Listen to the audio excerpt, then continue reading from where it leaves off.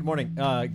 Good morning. It's Tim Patterson, Trade Show Guy. Welcome to Trade Show Guy Monday Morning Coffee for July 17th, 2017. I am, of course, Tim Patterson, Trade Show Guy, author of the Trade Show Success Book, 14 Proven Steps to Take Your Trade Show Marketing to the Next Level. I also blog a lot at tradeshowguyblog.com, although this last week has been kind of hit and miss because I've been camping for a few days.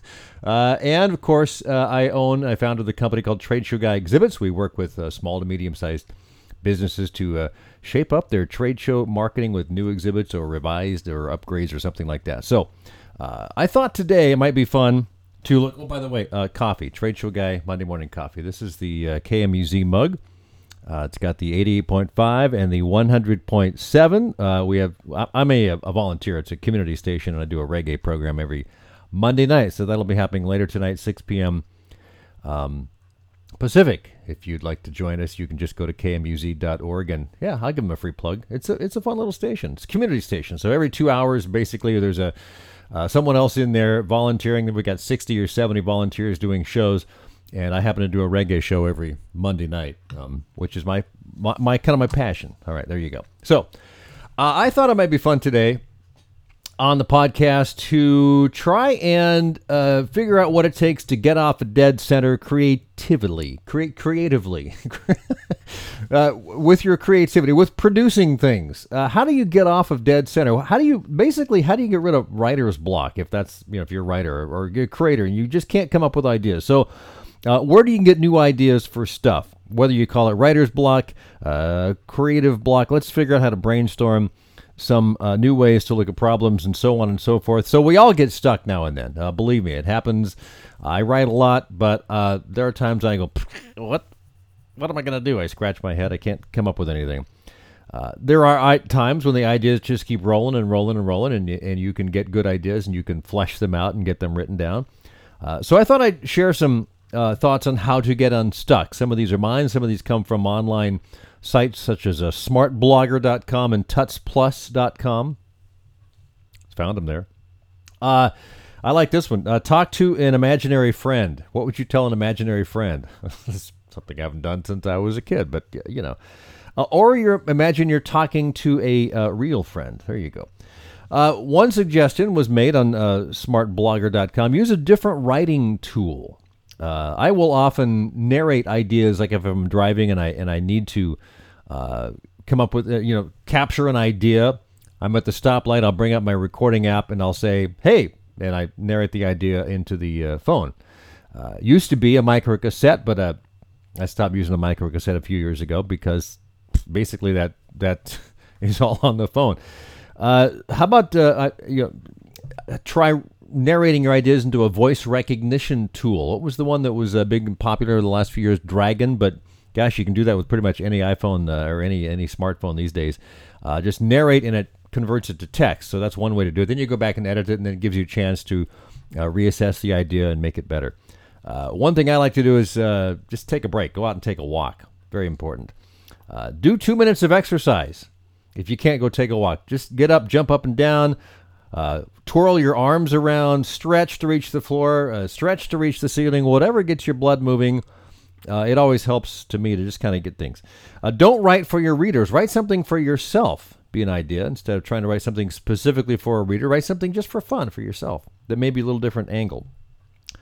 Find a list of possible blog posts or brainstorm ideas and pick one and write something that fits your blog topic. In other words, if you go online and look for blog ideas, there are a lot of people that have written blog posts on 17 or 20 or 57 ideas on things you can write about, and they don't always, in fact, many times, hardly any of them relate to your specific topic. For instance, my specific topic is trade show marketing on my blog, but I adapt something to that so that it does fit the blog topic and kind of twist that around a bit. How about read something completely off topic from your blog elsewhere, and then read it with a view to adapt some aspect of it to your blog point of view. I like this one. Go to a bookstore and browse books. It's different than going to Amazon.com and browsing books. They're just trying to sell you the top 100 books. But if you go to a bookstore, you're going to find stuff that you just don't normally run into, and you can find some ideas there. Very good. Instead of writing with your computer, go outside and write with pen and paper. Hey, some of the best novels and best writing in the world was done on pen and paper, pencil and paper. Go through old photos that you've taken and see if any of them can inspire you to write something, especially if they relate to your blog topic. Let's see. See what people are talking about on LinkedIn or Twitter. Do a search for your, like hashtag for me to be trade show or trade show marketing. Do a search, just see what people are talking about. And if you are in that industry and you're connected with a lot of people, you're going to see a lot of stuff that they share, and that might inspire you. So look to those areas. Also, I like this one. Don't worry about starting at the beginning, because this was the thing that really got me years ago when I was trying to write stories and fiction and whatever. I always wanted to start at the beginning, but you don't have to start at the beginning. You can start at the middle. Start at the end. You know what the ending is? Start there, and then you can work your way back to the beginning or the middle and figure it all out later. And especially on a blog post, which is what I'm really essentially talking about. But whatever creative endeavor, don't worry about where you start. Just start. You can also get off dead center by brainstorming, either by working with a handful of people or on your own. Let's say you're trying to come up with some ideas for marketing your product or service. How do you brainstorm ways to advertise or market to reach new potential buyers and new markets? Get a group of people together, generate ideas. The approach is not to criticize anything, but write everything down, preferably on a whiteboard where everyone can see it. That's pretty common for brainstorming sessions. After a set amount of time, and make it short, 15, 20, 25 minutes, go back over the ideas, pick the best, and expand on them to see if they can be improved or revised in any way. To me, this the best way to do this. And yes, I think having a timer is very, very important. Even 10 minutes, just people throw stuff out. Don't worry about judging it, just throw it out. And the more trust you have among the participants, the better you have, a better chance you have of actually getting good ideas down there. So a few other ideas I ran across on tutsplus.com. Mind mapping, visual tool. Mind mapping software, just Google it. There's a lot of it out there. I use a couple of programs myself. Write down your goal and then think of related issues layer by layer. You can add content to the map to see how they visually relate to each other. Especially good if you're a visual person like me. Even without mind mapping software, you can always do it on a pad with pencil and paper. Reverse brainstorming. I like this. Instead of trying to solve problems, try to create problems. Start with a problem and say, gosh, how could we create this problem?